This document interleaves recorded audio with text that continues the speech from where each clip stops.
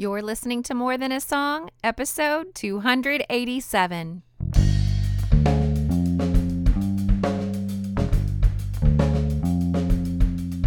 Hello, and welcome to this episode of More Than a Song. My name is Michelle Nezat, and this is the podcast dedicated to helping you discover the truth of Scripture hidden in today's popular Christian music. My goal is to teach you to connect portions of God's Word with the songs you're singing along with on the radio, to help you meditate on truths that will transform your way of thinking and ultimately your life. I've been looking forward to sharing this podcast with you all week, and when I chose Rescuer, Good News by Rend Collective, I knew it could lead us in so many different directions in Scripture, but I definitely had a favorite in my heart. So let's not waste any more time. Let's listen to part of the song, and I'll meet you on the other side. He's our rescuer. He's our rescuer. We are free from sin forevermore. Oh, how sweet the sound. Oh, how grace abounds. We will praise the Lord, our rescuer. I have an outside resource for you this week that may be surprising, but I hope you can trust me on this one. One of the ways I interact with God's Word is to use outside resources. Sometimes they are commentaries or articles, and this week it's a children's Bible. Now, utilizing an outside resource is this week's primary bite. My bites, B-I-T-E, are Bible Interaction Tool Exercises. And while I always want you to start with God's Word first, this particular resource, since it points to the Bible, will give us an interesting track and the ability for me to introduce a big idea. The Bible I'm referring to is the Jesus Storybook Bible. My copy was given to me by my mentor about 6 years ago, and I have read it with my girls and loved how it refers to the rescuer. All right, there's the link. More on that later, but you can begin to see why it leapt to my mind as a resource when I thought of this song. Now, over the past year, I have been introduced to a topic that I guess I knew existed, but didn't know the official word or an official word for it. I haven't been exposed to it as much as I have been in the past year. My antenna is definitely up.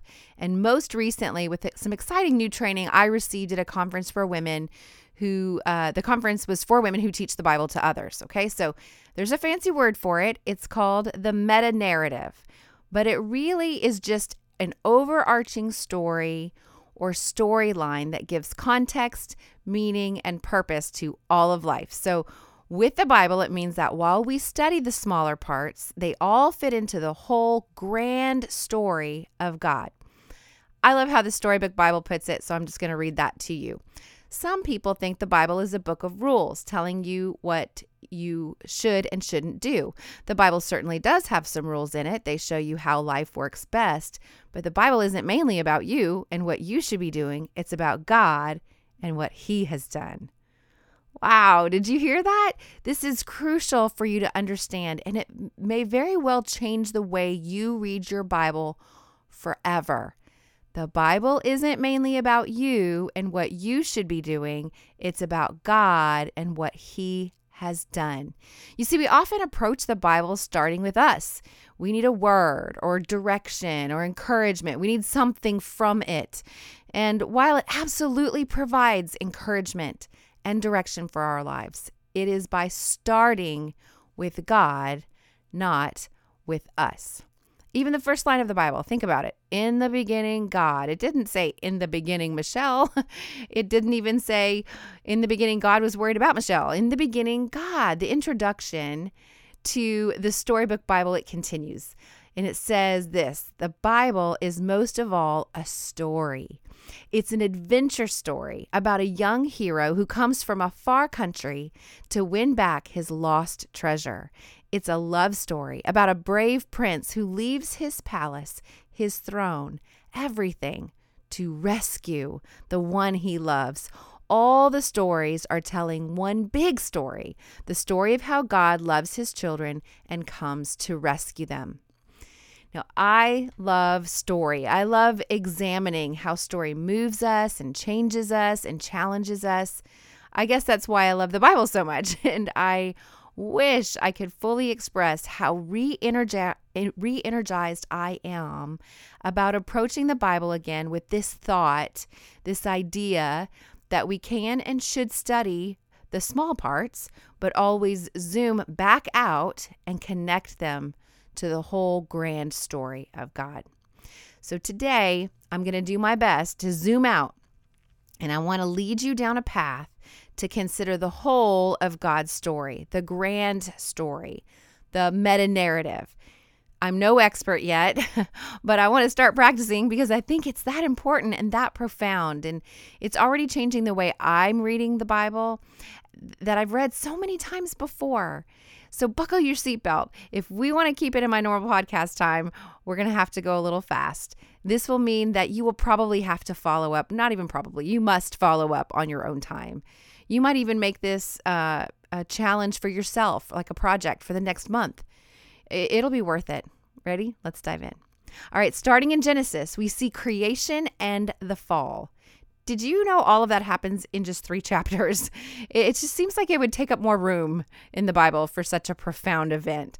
I love what the Storybook Bible says, though. Well, in another story, it would be all over, and that would have been the end. But not in this story. Before they left the garden, God whispered a promise to Adam and Eve. It will not always be so. I will come to rescue you. And when I do, I'm going to do battle against the snake. I'll get rid of the sin and the dark and the sadness you let in here. I'm coming back for you. And he would. One day, God himself would come. Isn't that beautiful? The tagline is, every story whispers his name. And it's so true. Every story whispers his name. Now let's jump to Noah, Genesis 6-9. It's a tragic story of death and destruction that ends with promise and a sign and a rainbow. The Storybook Bible describes it as God's warrior bow and says God's strong anger against hate and sadness and death would come down once more, but not on his own people or his world. No, God's war bow was not pointing down at his people. It was pointing up into the heart of heaven. So we're Genesis, creation, fall. We've talked about Noah. Let's fast forward to the story of the Tower of Babel in Genesis chapter 11. It is a tale as old as time. Humans relying on their self-effort to reach heaven. I wish I could have written it as well as it does in the Storybook Bible. It says, you see, God knew however high they reached, however hard they tried, people could never get back to heaven by themselves. People didn't need a staircase. They needed a rescuer because the way back to heaven wasn't a staircase. It was a person. People could never reach up to heaven, so heaven would have to come down to them. And one day it would. There's that idea again. Every story whispers his name. Next, we see God set a couple who would turn into a family that would foreshadow God's forever family. And I'm reminded of 1 John 1:12. It says, to all who did receive him, who believed in his name, he gave the right to become children of God. And the fact that we could actually be in God's forever family, that just blows my mind. But it is all foreshadowed in the lives of Abraham and Sarah and the promised son, Isaac, a miracle baby. The Storybook Bible says it this way: God would do as he promised. He would always look after Abraham's family, his special people. And one day God would send another baby. A baby promised to a girl who didn't even have a husband. But this baby would bring laughter to the whole world. This baby would be everyone's dream come true. Every story whispers his name. And then God asked Abraham to sacrifice this long-awaited promised son. A father willing to sacrifice his son? You can read all about it in Genesis 22. And what God really wants is our trust. He wants our faith, and you see a profound example of this in Abraham. And I love how the Storybook Bible concludes. Many years later, another son would climb another hill, carrying wood on his back. Like Isaac, he would trust his father and do what his father asked. He wouldn't struggle or run away. Who was he? God's son, his only son, the son he loved, the Lamb of God. Every story whispers his name. And then we read the tragic and dynamic story of Joseph in Genesis 37-46. He was a favored son that was sold into slavery by his brothers, only to come under further dreadful circumstances that led to his imprisonment. But God had a grander plan of redemption, and he ended up a prince of Egypt that saved not only his family, but the entire nation and even surrounding areas from a devastating famine. And of it all, Joseph said to his brothers once they were in a good place, he said, "You intended to harm me, but God intended it all for good." And the Storybook Bible wraps it up this way. One day, God would send another prince, a young prince whose heart would break. Like Joseph, he would leave his home and his father. His brothers would hate him and want him dead. He would be sold for pieces of silver. He would be punished even though he had done nothing wrong. But God would use everything that happened to this young prince, even the bad things, to do something good, to forgive the sins of the whole world. Every story whispers his name. Y'all, we're not even past Genesis yet. And then in Exodus, we see God setting Moses apart for his use. He would lead the Hebrew people in a great rescue operation. The final rescue mission God had is to set his people free forever. But this free rescue mission foreshadows our final rescue. And then we see God making a way where there was no way in the Exodus. You can read all about it in Exodus 14 through 15 when God parts the Red Sea. And just like in the desert, we need God to guide us day and night with his presence.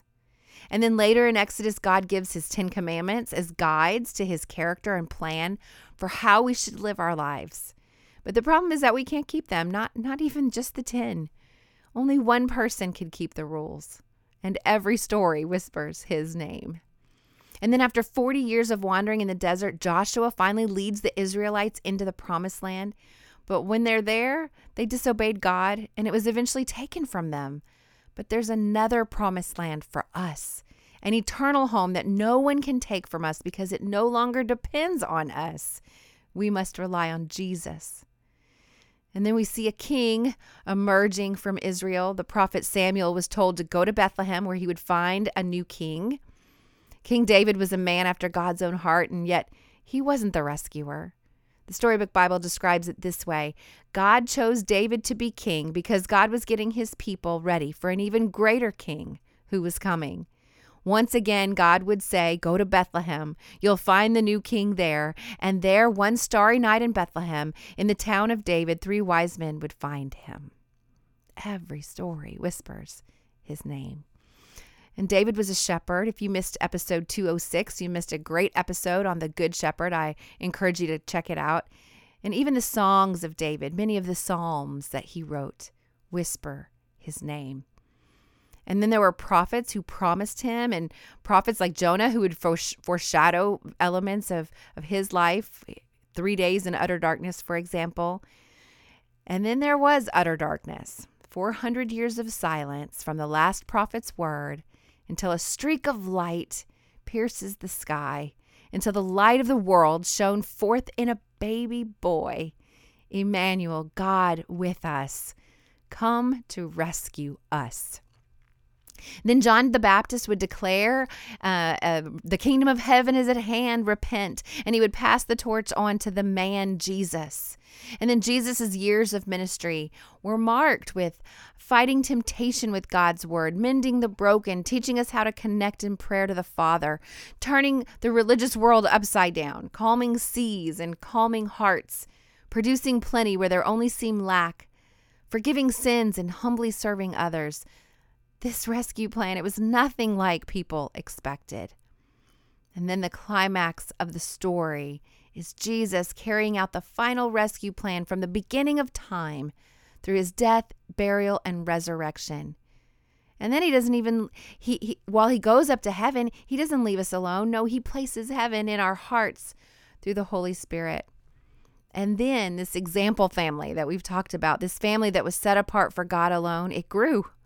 It grew through Paul and Peter and the other apostles when Jesus made it clear that adoption into God's family was open to any who would believe and follow, not just to those who were the descendants of Abraham. And the story isn't over yet. That's our hope. when all will forever be set right as it was in the beginning. This grand story with the last book written out by John, the Storybook Bible says it this way: John came to the end of his book, but he didn't write the end because, of course, that's how stories finish, and this one's not over yet. So instead, he wrote, "Come quickly, Jesus," which perhaps is really just another way of saying to be continued. So what's next?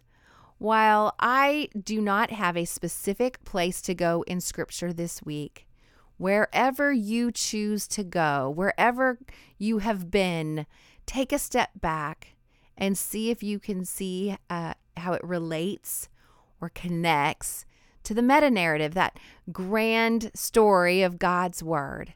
And don't forget, this Word of God is not about you at all. It's about Him and His rescue plan for all who will believe in Him. While you're in God's Word this week, let me know how you're doing. Email me, Michelle@michellenezat.com. Hop on Twitter @MichelleNezat or Instagram @MichelleNezat or on Facebook. Michelle L. Nezat is my public page. And let's talk about what you're learning. Now, before I tell you what song will be featured next week, I want to thank any new subscribers who have subscribed recently, like Kim from somewhere in the U.S., Beulah from Missouri, and Tanya from North Carolina.